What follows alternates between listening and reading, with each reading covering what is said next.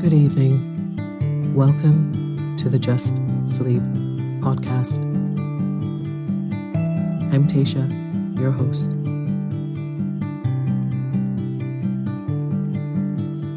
Every week, I will read you an old story to help you relax, put the stressful day behind you, and drift off to sleep.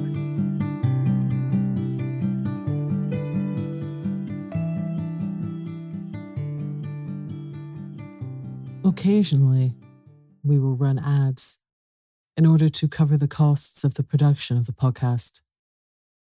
Rest assured, there will be no ads during or after the story.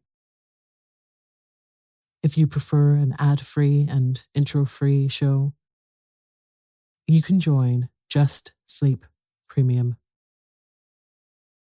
Visit justsleeppodcast.com/support for more information. There's never been a faster or easier way to start your weight loss journey than with PlushCare.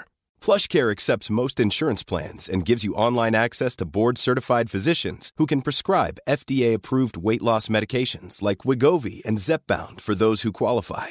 Take charge of your health and speak with a board-certified physician about a weight loss plan that's right for you. Get started today at plushcare.com/weight loss. That's plushcare.com/weight loss. plushcare.com/weight loss. Imagine the softest sheets you've ever felt. Now imagine them getting even softer over time. That's what you'll feel with Boll & Branch's organic cotton sheets. In a recent customer survey, 96% replied that Boll & Branch sheets get softer with every wash. Start getting your best night's sleep in these sheets that get softer and softer for years to come. Try their sheets with a 30-night guarantee. Plus, get 15% off your first order at bollandbranch.com. Code BUTTERY. Exclusions apply. See site for details.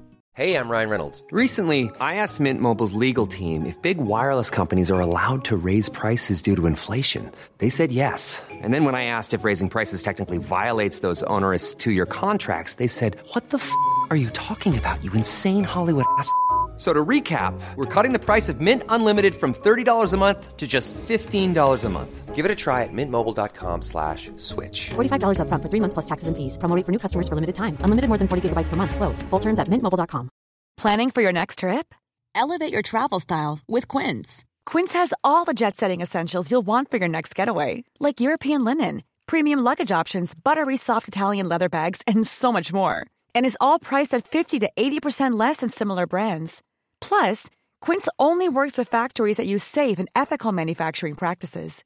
Pack your bags with high-quality essentials you'll be wearing for vacations to come with Quince. Go to quince.com/pack for free shipping and 365-day returns.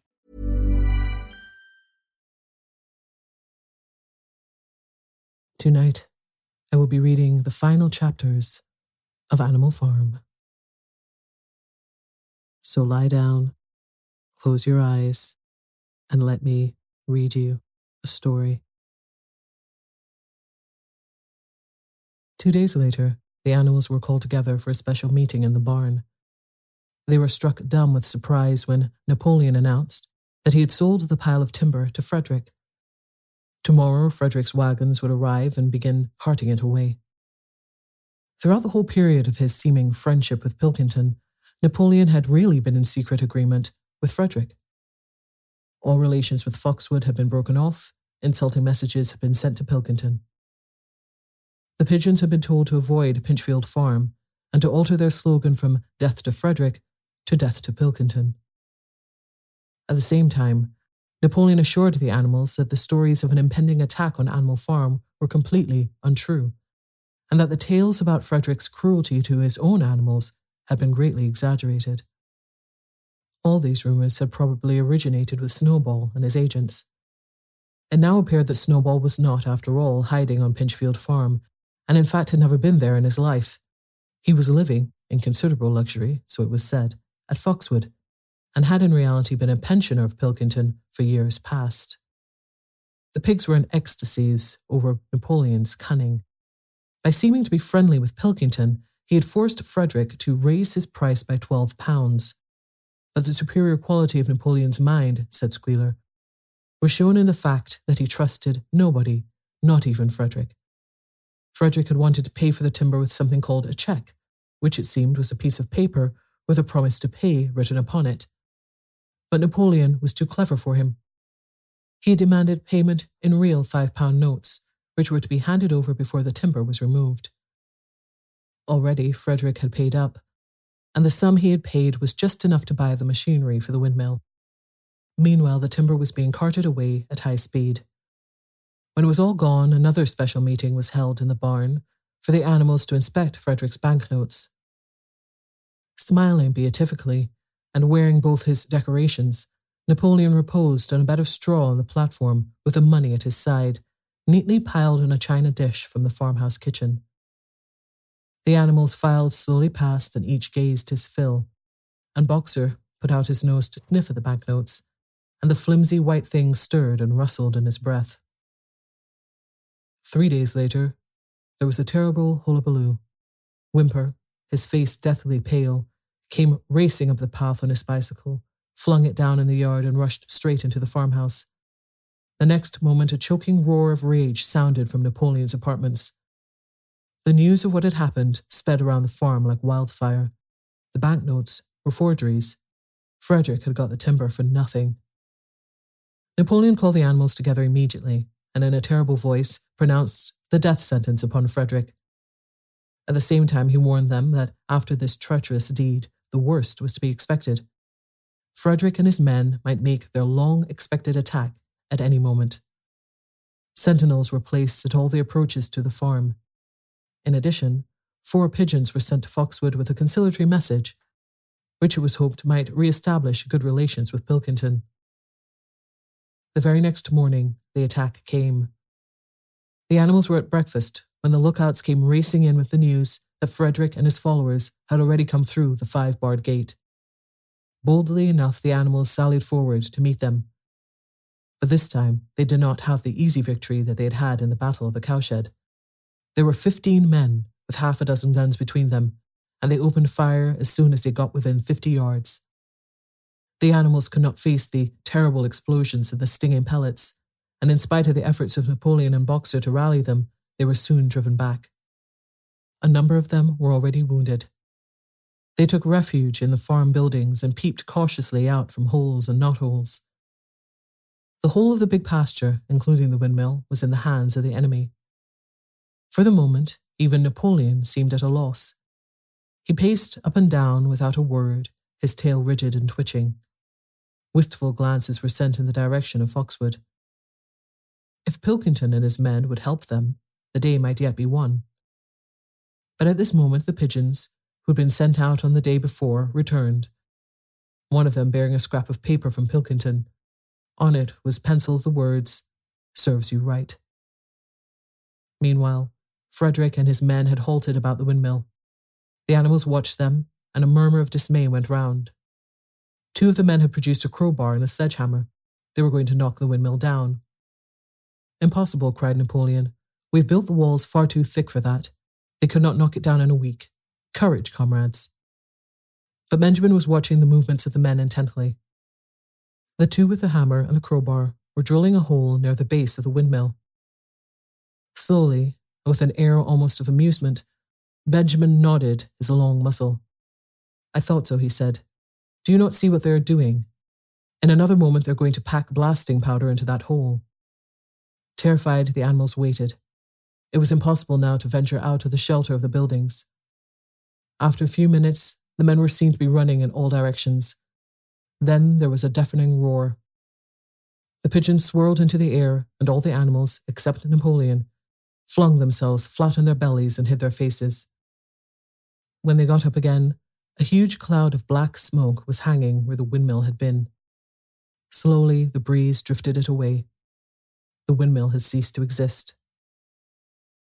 At this sight, the animals' courage returned to them. The fear and despair they had felt a moment earlier were drowned in their rage against this vile, contemptible act. A mighty cry for revenge went up, and without waiting for further orders, they charged forth in a body and made straight for the enemy. This time, they did not heed the cruel pellets that swept over them like hail. It was a savage, bitter battle. The men fired again and again, and when the animals got to close quarters, lashed out with their sticks and their heavy boots. A cow, 3 sheep, and 2 geese were killed, and nearly everyone was wounded. Even Napoleon, who was directing operations from the rear, had the tip of his tail chipped by a pellet. But the men did not go unscathed either. 3 of them had their heads broken by blows from Boxer's hooves. Another was gored in the belly by a cow's horn. Another had his trousers nearly torn off by Jessie and Bluebell. And when the 9 dogs of Napoleon's own guard, whom he had instructed to make a detour under cover of the hedge, suddenly appeared on the men's flank, baying ferociously, panic overtook them. They saw that they were in danger of being surrounded. Frederick shouted to his men to get out while the going was good, and the next moment the cowardly enemy was running for dear life. The animals chased them right down to the bottom of the field and got in some last kicks at them as they forced their way through the thorn hedge. They had won, but they were weary and bleeding. Slowly they began to limp back towards the farm. The sight of their dead comrades stretched upon the grass moved some of them to tears, and for a long while they halted in sorrowful silence at the place where the windmill had once stood. Yes, it was gone. Almost the last trace of their labour was gone. Even the foundations were partially destroyed, and in rebuilding it they could not this time, as before, make use of the fallen stones. This time, the stones had vanished too. The force of the explosion had flung them to distances of hundreds of yards. It was as though the windmill had never been. As they approached the farm, Squealer, who had unaccountably been absent during the fighting, came skipping towards them, whisking his tail and beaming with satisfaction. And the animals heard, from the direction of the farm buildings, the solemn booming of a gun.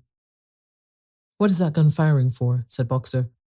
"To celebrate our victory," cried Squealer. "What victory?" said Boxer. His knees were bleeding, he'd lost a shoe and split his hoof, and a dozen pellets had lodged themselves in his hind leg. "What victory, comrade? Have we not driven the enemy off our soil, the sacred soil of Animal Farm? But they have destroyed the windmill, and we had been working on it for 2 years. What matter? We will build another windmill. We will build 6 windmills if we feel like it. You do not appreciate, comrade, the mighty thing that we have done. The enemy was in occupation of this very ground that we stand upon, and now, thanks to the leadership of Comrade Napoleon, we have won every inch of it back again." "Then we have won back what we had before," said Boxer.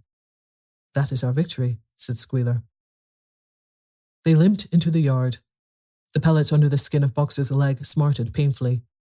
He saw ahead of him the heavy labour of rebuilding the windmill from the foundations, and already in imagination he braced himself for the task. But for the first time it occurred to him that he was 11 years old, and that perhaps his great muscles were not quite what they had once been. When the animals saw the green flag flying and heard the gun firing again, 7 times it was fired in all, and heard the speech that Napoleon made, congratulating them on their conduct, it did seem to them, after all, that they had won a great victory. The animals slain in the battle were given a solemn funeral. Boxer and Clover pulled the wagon which served as a hearse, and Napoleon himself walked at the head of the procession.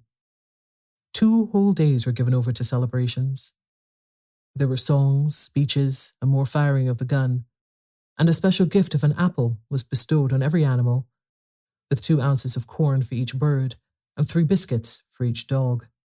It was announced that the battle would be called the Battle of the Windmill, and that Napoleon had created a new decoration, the Order of the Green Banner, which he had conferred upon himself.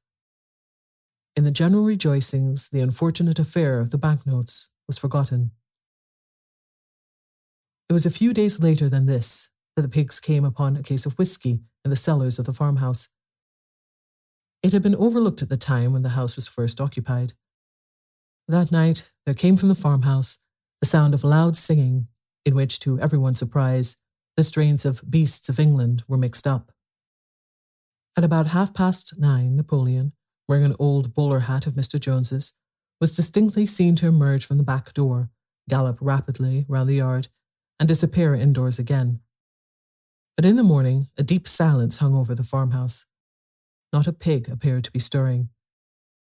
It was nearly 9 o'clock when Squealer made his appearance, walking slowly and dejectedly his eyes dull, his tail hanging limply behind him, and with every appearance of being seriously ill. He called the animals together and told them that he had a terrible piece of news to impart. Comrade Napoleon was dying. A cry of lamentation went up. Straw was laid down outside the doors of the farmhouse, and the animals walked on tiptoe. With tears in their eyes, they asked one another what they should do if their leader were taken away from them. A rumor went round that Snowball had after all contrived to introduce poison into Napoleon's food. At 11 o'clock, Squealer came out to make another announcement. As his last act upon earth, Comrade Napoleon had pronounced a solemn decree. The drinking of alcohol was to be punished by death. By the evening, however, Napoleon appeared to be somewhat better, and the following morning Squealer was able to tell them that he was well on the way to recovery. By the evening of that day, Napoleon was back at work, and on the next day, it was learned that he had instructed Whymper to purchase in Willingdon some booklets on brewing and distilling. A week later, Napoleon gave orders that the small paddock beyond the orchard, which it had previously been intended to set aside as a grazing ground for animals who were past work, was to be ploughed up.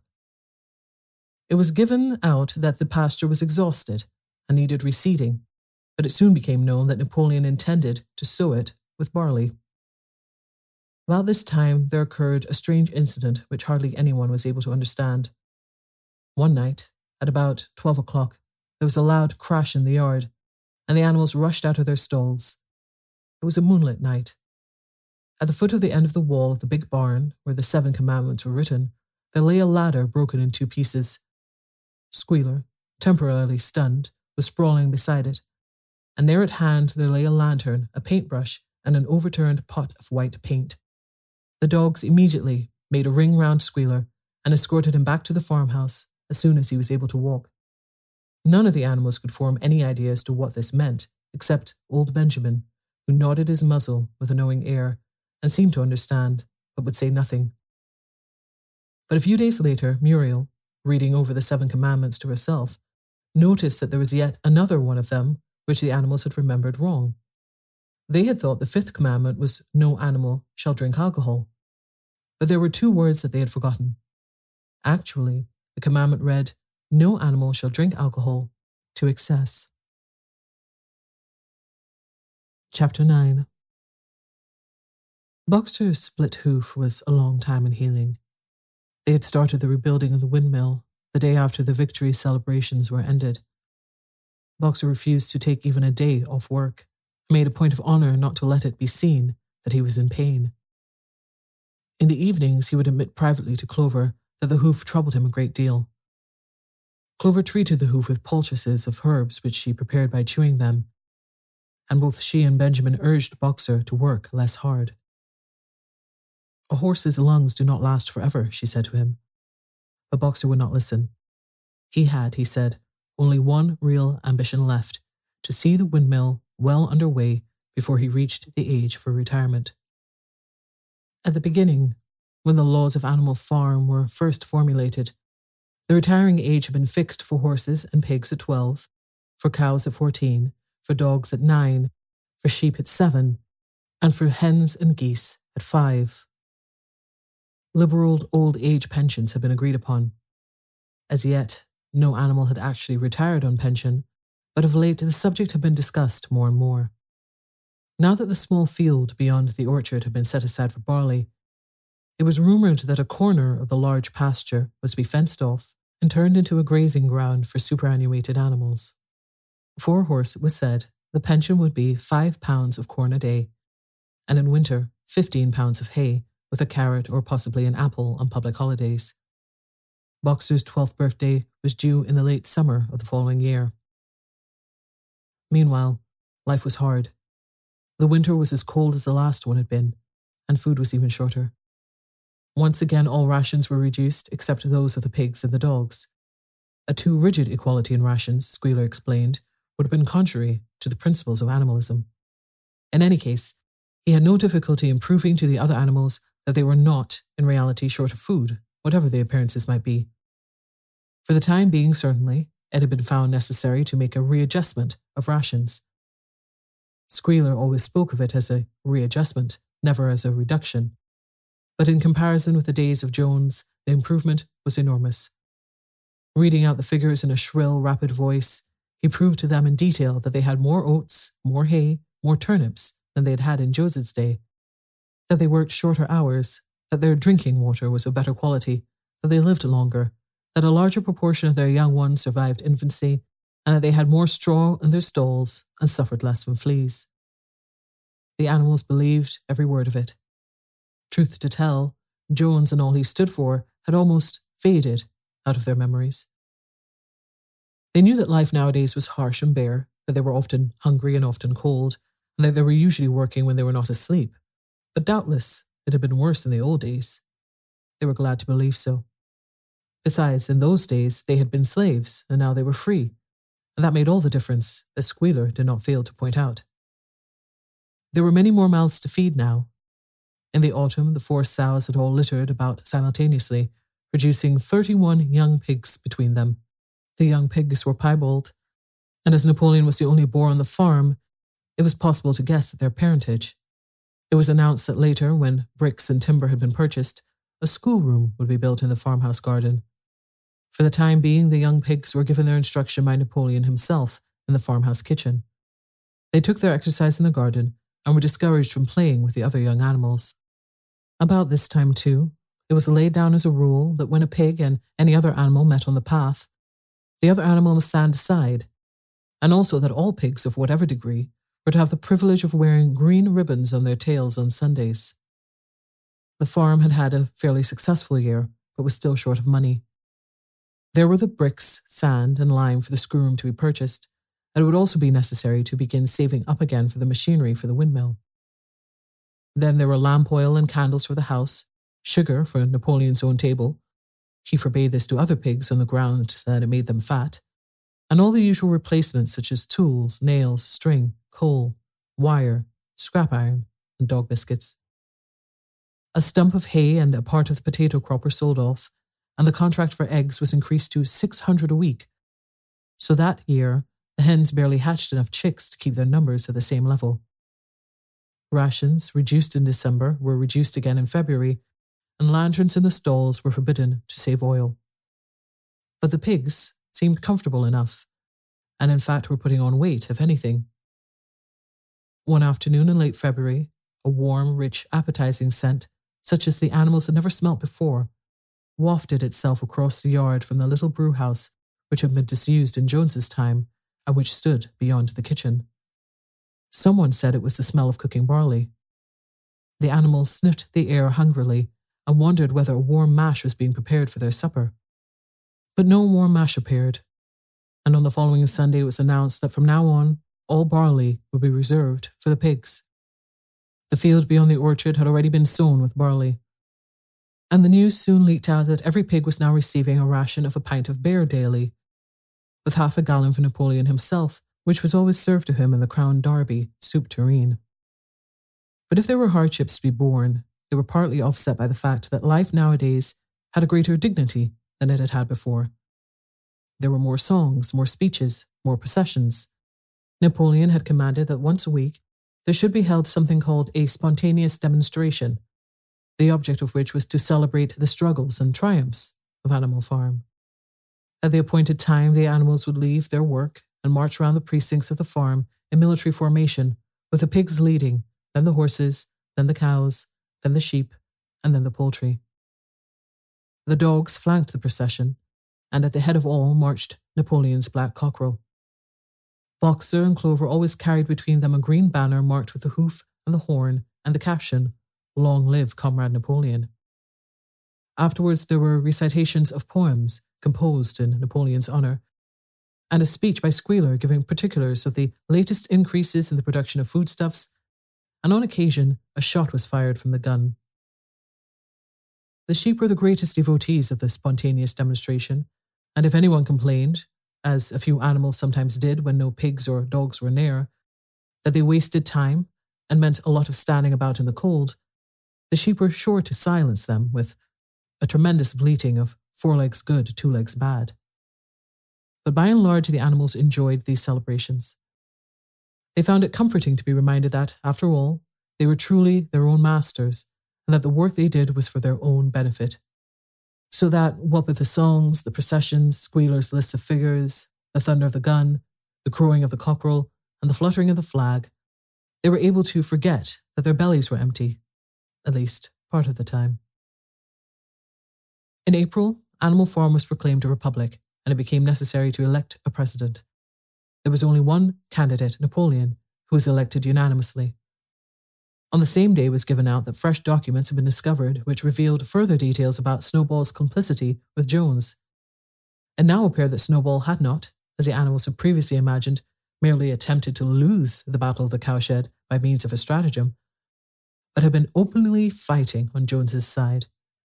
In fact, it was he who had actually been the leader of the human forces and had charged into battle with the words, "Long live humanity," on his lips. The wounds on Snowball's back, which a few of the animals still remembered to have seen, had been inflicted by Napoleon's teeth. In the middle of the summer, Moses the raven suddenly reappeared on the farm after an absence of several years. He was quite unchanged, still did no work, and talked in the same strain as ever about Sugar Candy Mountain. He would perch on a stump, flap his black wings, and talk by the hour to anyone who would listen. "Up there, comrades," he would say solemnly, pointing to the sky with his large beak. "Up there, just on the other side of that dark cloud that you see, there it lies, Sugar Candy Mountain, that happy country where we poor animals shall rest forever from our labours." He even claimed to have been there on one of his higher flights, and to have seen the everlasting fields of clover and the linseed cake and lump sugar growing on the hedges. Many of the animals believed him. Their lives now, they reasoned, were hungry and laborious. Was it not right and just that a better world should exist somewhere else?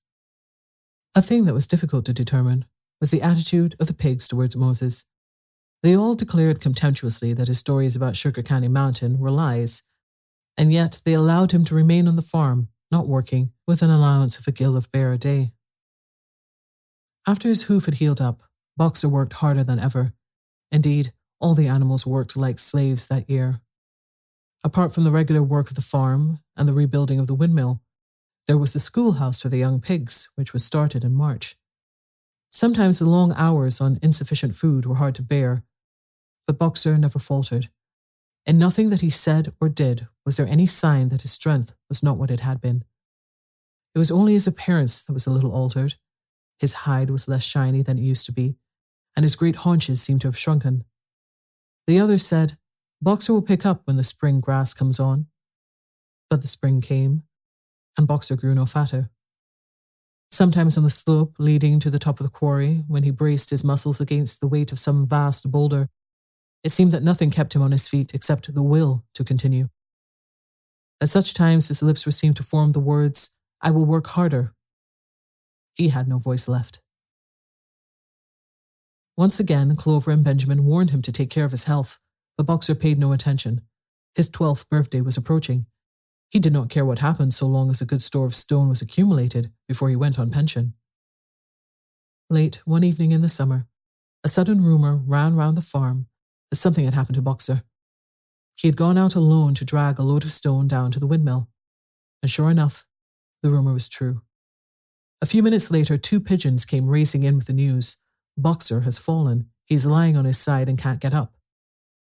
About half the animals on the farm rushed out to the knoll where the windmill stood.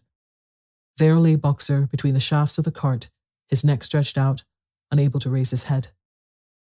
His eyes were glazed, his sides matted with sweat. A thin strip of blood had trickled out of his mouth.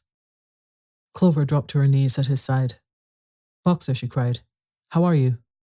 "It is my lung," said Boxer in a weak voice. "It does not matter. I think you will be able to finish the windmill without me.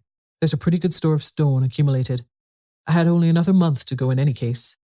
To tell you the truth, I've been looking forward to my retirement.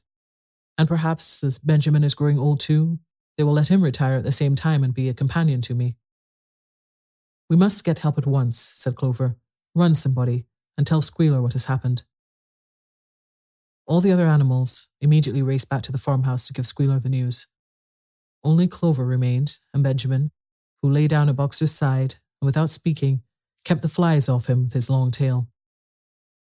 After about a quarter of an hour, Squealer appeared, full of sympathy and concern. He said that Comrade Napoleon had learned with the very deepest distress of this misfortune to one of the most loyal workers of the farm, and was already making arrangements to send Boxer to be treated in the hospital at Willingdon. The animals felt a little uneasy at this. Except for Molly and Snowball, no other animal had ever left the farm, and they did not like to think of their sick comrade in the hands of human beings. However, Squealer easily convinced them that the veterinary surgeon in Willingdon could treat Boxer's case more satisfactorily than could be done on the farm. And about half an hour later, when Boxer had somewhat recovered, he was with difficulty got onto his feet and managed to limp back to his stall, where Clover and Benjamin had prepared a good bed of straw for him. For the next 2 days, Boxer remained in his stall. The pigs had sent out a large bottle of pink medicine, which they found in the medicine cabinet in the bathroom, and Clover administered it to Boxer twice a day after meals. In the evenings, she lay in his stall and talked to him, while Benjamin kept the flies off him. Boxer confessed not to be sorry for what had happened. If he made a good recovery, he might expect to live another 3 years, and he looked forward to the peaceful days that he would spend in the corner of the big pasture. It would be the first time that he had had leisure to study and improve his mind. He intended, he said, to devote the rest of his life to learning the remaining 22 letters of the alphabet. However, Benjamin and Clover could only be with Boxer after working hours, and it was in the middle of the day when the van came to take him away. The animals were all at work weeding turnips under the supervision of a pig, when they were astonished to see Benjamin come galloping from the direction of the farm buildings, braying at the top of his voice. It was the first time that they'd ever seen Benjamin excited. Indeed, it was the first time that anyone had ever seen him gallop. "Quick, quick," he shouted. "Come at once. They're taking Boxer away." Without waiting for orders from the pig, the animals broke off work and raced back to the farm buildings. Sure enough, there in the yard was a large closed van drawn by 2 horses with a lettering on its side, and a sly-looking man in a low-crowned bowler hat sitting on the driver's seat. And Boxer's stall was empty. The animals crowded round the van. "Goodbye, Boxer," they chorused. "Goodbye." "Fools, fools," shouted Benjamin, prancing round them and stamping the earth with his small hoofs. "Fools. Do you not see what is written on the side of that van?" That gave the animals pause, and there was a hush. Muriel began to spell out the words, but Benjamin pushed her aside, and in the midst of a deadly silence he read, "Alfred Simmons, horse slaughterer and glue boiler, Willingdon. Dealer in hides and bone meal. Kennels supplied." "Do you not understand what that means? They're taking Boxer to the knackers." A cry of horror burst from all the animals. At this moment, the man on the box whipped up his horses, and the van moved out of the yard at a smart trot. All the animals followed, crying at the tops of their voices. Clover forced her way to the front. The van began to gather speed. Clover tried to stir her stout limbs to a gallop and achieved a canter. "Boxer," she cried. "Boxer, Boxer, Boxer." And just at this moment, as though he had heard the uproar outside, Boxer's face, with a white stripe down his nose, appeared at the small window at the back of the van. "Boxer," cried Clover in a terrible voice. "Boxer, get out. Get out quickly. They're taking you to your death." All the animals took up the cry of "Get out, Boxer, get out." But the van was already gathering speed and drawing away from them. It was uncertain whether Boxer had understood what Clover had said, but a moment later his face disappeared from the window, and there was the sound of a tremendous drumming of hoofs inside the van. He was trying to kick his way out. The time had been when a few kicks from Boxer's hoofs would have smashed the van to matchwood, but alas, his strength had left him, and in a few moments the sound of drumming hoofs grew fainter and died away. In desperation, the animals began appealing to the 2 horses which drew the van to stop. "Comrades, comrades," they shouted, "don't take your brother to his own death."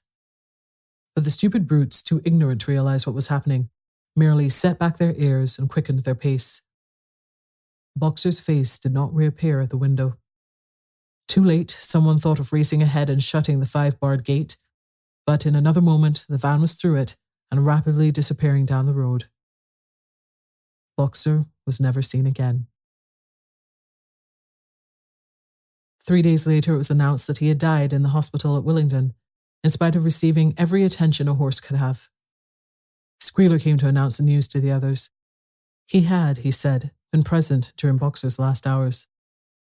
"It was the most affecting sight I've ever seen," said Squealer, lifting his trotter and wiping away a tear. "I was at his bedside at the very last, and at the end, almost too weak to speak, he whispered in my ear that his sole sorrow was to have passed on before the windmill was finished. 'Forward, comrades,' he whispered. 'Forward in the name of the rebellion.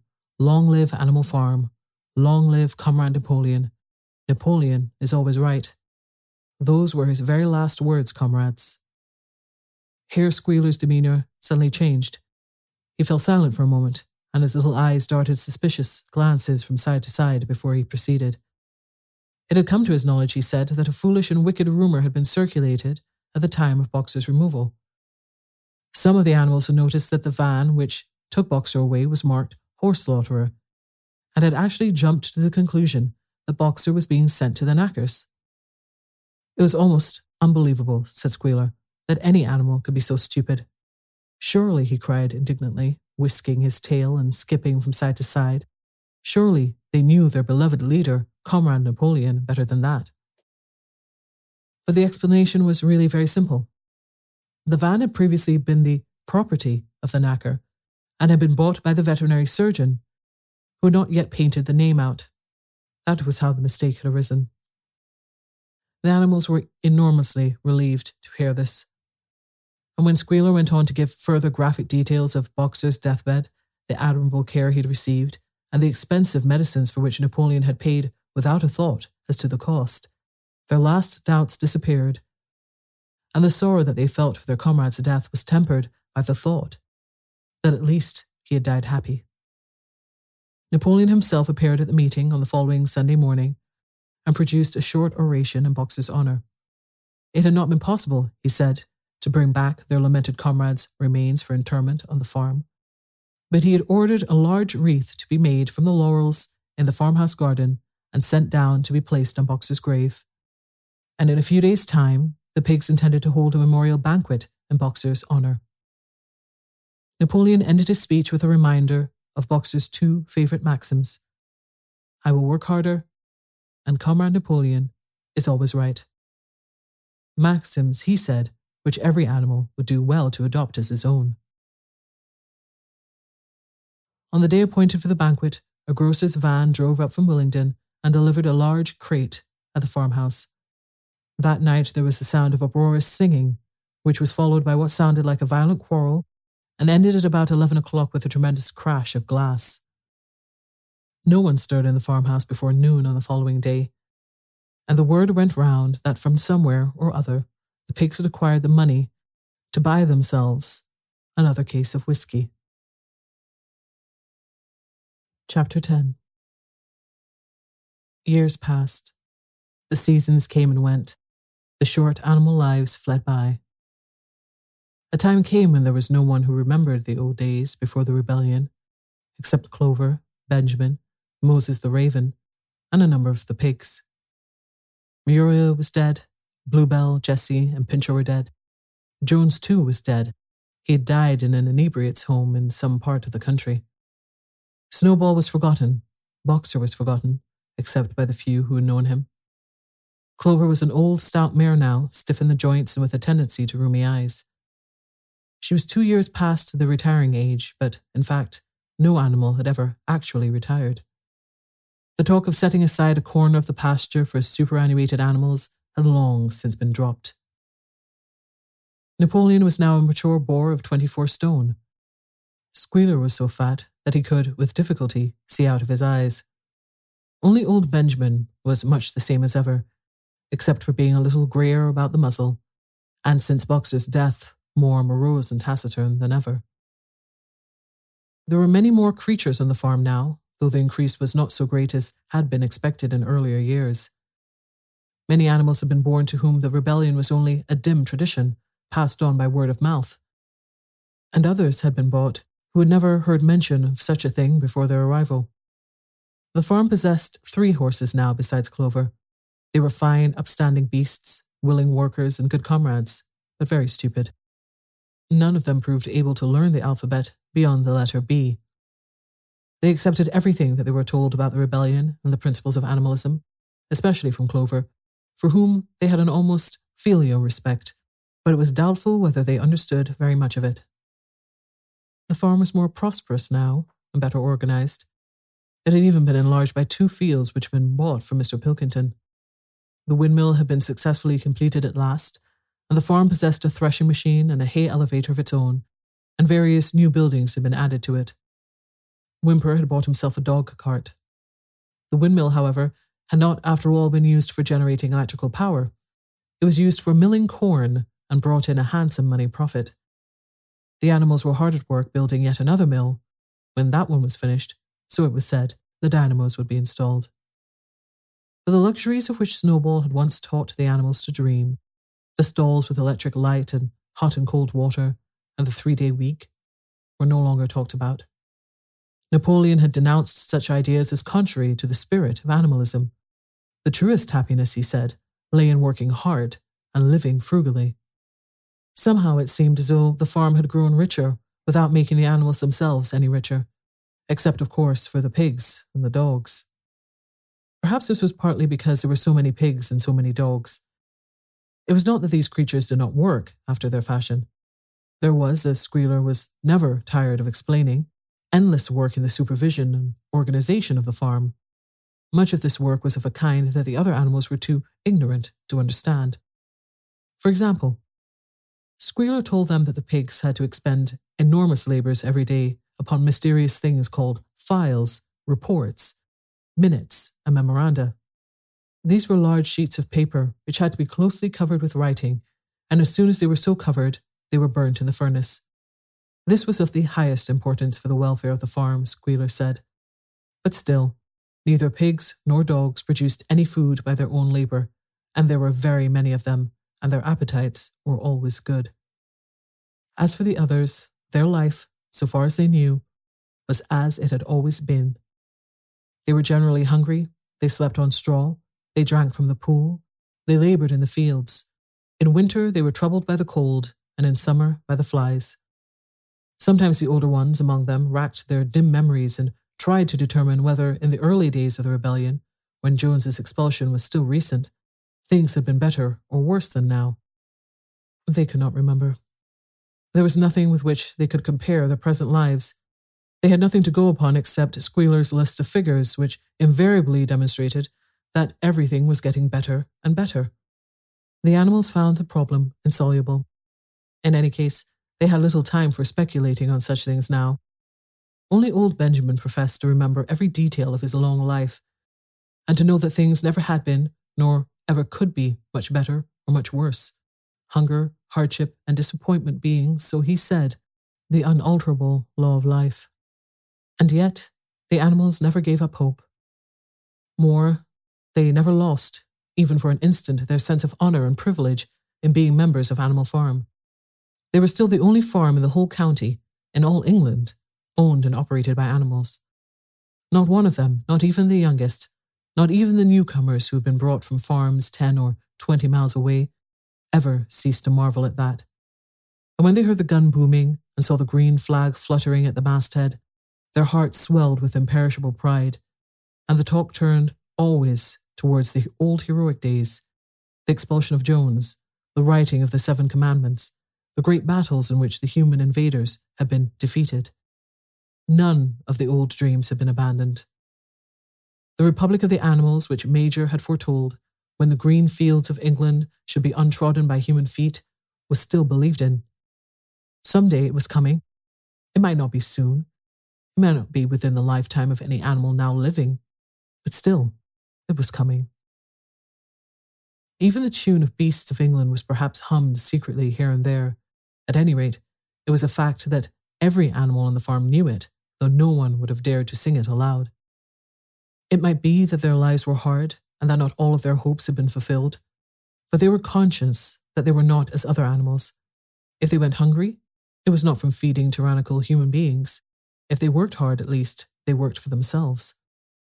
No creature among them went upon 2 legs. No creature ever called another creature master. All animals were equal. One day in early summer, Squealer ordered the sheep to follow him and led them out to a piece of waste ground at the other end of the farm, which had become overgrown with birch saplings. The sheep spent the whole day there, browsing at the leaves under Squealer's supervision. In the evening, he returned to the farmhouse himself, but as it was warm weather, told the sheep to stay where they were. It ended by their remaining there for a whole week, during which time the animals saw nothing of them. Squealer was with them for the greater part of every day. He was, he said, teaching them to sing a new song for which privacy was needed. It was just after the sheep had returned, on a pleasant evening, when the animals had finished work and were making their way back to the farm buildings, that the terrified neighing of a horse sounded from the yard. Startled, the animals stopped in their tracks. It was Clover's voice. She neighed again, and all the animals broke into a gallop and rushed into the yard. Then they saw what Clover had seen. It was a pig walking on his hind legs. Yes, it was Squealer. A little awkwardly, as though not quite used to supporting his considerable bulk in that position, but with perfect balance, he was strolling across the yard. And a moment later, out from the door of the farmhouse came a long file of pigs, all walking on their hind legs. Some did it better than others. One or two were even a trifle unsteady, and looked as though they would have liked the support of a stick. But every one of them made his way right round the yard successfully. And finally, there was a tremendous baying of dogs and a shrill crowing from the black cockerel, and out came Napoleon himself, majestically upright, casting haughty glances from side to side, and with his dogs gambling round him. He carried a whip in his trotter. There was a deadly silence. Amazed, terrified, huddling together, the animals watched the long line of pigs march slowly round the yard. It was as though the world had turned upside down.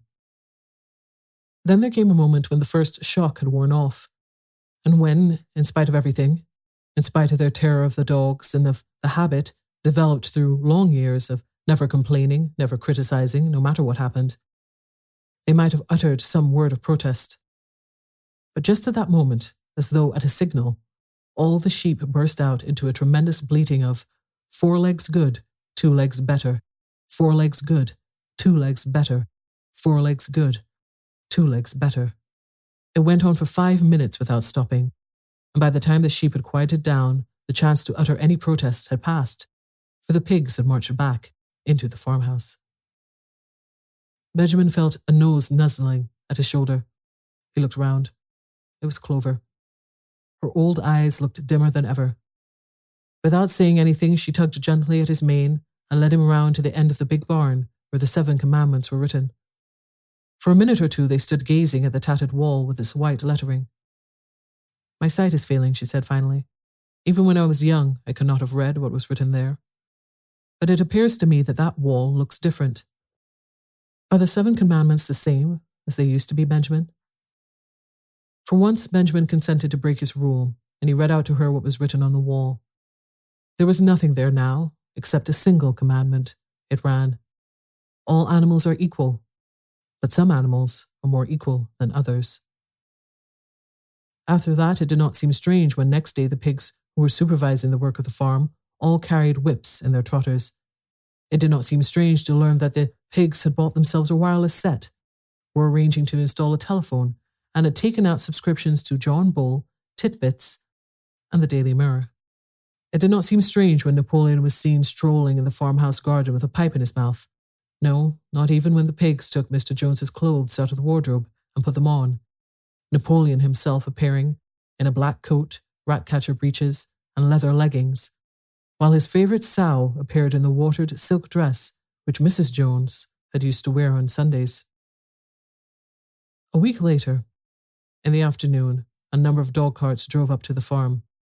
A deputation of neighbouring farmers had been invited to make a tour of inspection.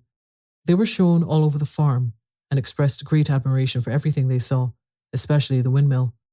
The animals were weeding the turnip field. They worked diligently, hardly raising their faces from the ground, and not knowing whether to be more frightened of the pigs or of the human visitors. That evening, loud laughter and bursts of singing came from the farmhouse, and suddenly, at the sound of the mingled voices, the animals were stricken with curiosity. What could be happening in there, now that for the first time animals and human beings were meeting on terms of equality. With one accord, they began to creep as quietly as possible into the farmhouse garden. At the gate, they paused, half frightened to go on, but Clover led the way in. They tiptoed up to the house, and such animals as were tall enough peered in at the dining room window. There, round the long table, sat half a dozen farmers and half a dozen of the more eminent pigs, Napoleon himself occupying the seat of honour at the head of the table. The pigs appeared completely at ease in their chairs. The company had been enjoying a game of cards, but had broken off for the moment, evidently in order to drink a toast. A large jug was circulating, and the mugs were being refilled with beer. No one noticed the wandering faces of the animals that gazed in at the window. Mr. Pilkington of Foxwood had stood up, his mug in his hand. In a moment, he said, he would ask the present company to drink a toast. But before doing so, there were a few words that he felt it incumbent upon him to say. It was a great source of satisfaction to him, he said, he was sure, to all others present, to feel that a long period of mistrust and misunderstanding had now come to an end. There had been a time, not that he or any of the present company had shared such sentiments, but there had been a time when the respected proprietors of the animal farm had been regarded, he would not say with hostility, but perhaps with a certain measure of misgiving by their human neighbours. Unfortunate incidents had occurred, mistaken ideas had been current. It had been felt that the existence of a farm owned and operated by pigs was somehow abnormal and was liable to have an unsettling effect in the neighbourhood. Too many farms had assumed, without due inquiry, that on such a farm a spirit of licence and indiscipline would prevail. They had been nervous about the effects upon their own animals or even upon their human employees. But all such doubts were now dispelled. Today he and his friends had visited Animal Farm and inspected every inch of it with their own eyes, and what did they find? Not only the most up-to-date methods, but a discipline and an orderliness which should be an example to all farmers everywhere. He believed that he was right in saying that the lower animals on Animal Farm did more work and received less food than any animals in the county. Indeed, he and his fellow visitors today had observed many features which they intended to introduce on their own farms immediately. He would end his remarks, he said, by emphasizing once again the friendly feelings that subsisted and ought to subsist between Animal Farm and its neighbours. Between pigs and human beings there was not, and there need not be, any clash of interests whatever. Their struggles and their difficulties were one. Was not the labour problem the same everywhere? Here it became apparent that Mr. Pilkington was about to spring some carefully prepared witticism on the company, but for a moment he was too overcome by amusement to be able to utter it. After much choking, during which his various chins turned purple, he managed to get it out. "If you have your lower animals to contend with," he said, "we have our lower classes." This bon mot set the table in a roar, and Mr. Pilkington once again congratulated the pigs on the low rations, the long working hours, and the general absence of pampering which he had observed on Animal Farm. And now, he said finally, he would ask the company to rise to their feet and make certain that their glasses were full. "Gentlemen," concluded Mr. Pilkington, "gentlemen, I give you a toast. To the prosperity of Animal Farm." There was enthusiastic cheering and stamping of feet. Napoleon was so gratified that he left his place and came round the table to clink his mug against Mr. Pilkington's before emptying it. When the cheering had died down, Napoleon, who had remained on his feet, intimated that he, too, had a few words to say. Like all of Napoleon's speeches, it was short and to the point. He too, he said, was happy that the period of misunderstanding was at an end. For a long time there had been rumours circulated, he had reason to think by some malignant enemy, that there was something subversive and even revolutionary in the outlook of himself and his colleagues. They had been credited with attempting to stir up rebellion among the animals in neighbouring farms. Nothing could be further from the truth. Their sole wish, now and in the past, was to live at peace and in normal business relations with their neighbours. This farm, which he had the honour to control, he added, was a cooperative enterprise. The title deeds, which were in his own possession, were owned by the pigs jointly. He did not believe, he said, that any of the old suspicions still lingered. But certain changes had been made recently in the routine of the farm which should have the effect of promoting confidence still further. Hitherto, the animals on the farm had had a rather foolish custom of addressing one another as comrade. This was to be suppressed. There had also been a very strange custom, whose origin was unknown, of marching every Sunday morning past a boar's skull which was nailed to a post in the garden. This too would be suppressed, and the skull had already been buried. His visitors might have observed, too, the green flag which flew from the masthead. If so, they would perhaps have noted that the white hoof and horn, with which it previously had been marked, had now been removed. It would be a plain green flag from now onwards. He had only one criticism, he said, to make of Mr. Pilkington's excellent and neighbourly speech. Mr. Pilkington had referred throughout to Animal Farm. He could not, of course, know, for he, Napoleon, was only now for the first time announcing it, that the name Animal Farm had been abolished. Henceforward, the farm was to be known as the Manor Farm, which he believed was its correct and original name. Gentlemen, concluded Napoleon, I will give you the same toast as before, but in a different form. Fill your glasses to the brim. Gentlemen, here's my toast. To the prosperity of the Manor Farm. There was the same hearty cheering as before, and the mugs were emptied to the dregs. But as the animals outside gazed at the scene, it seemed to them that some strange thing was happening.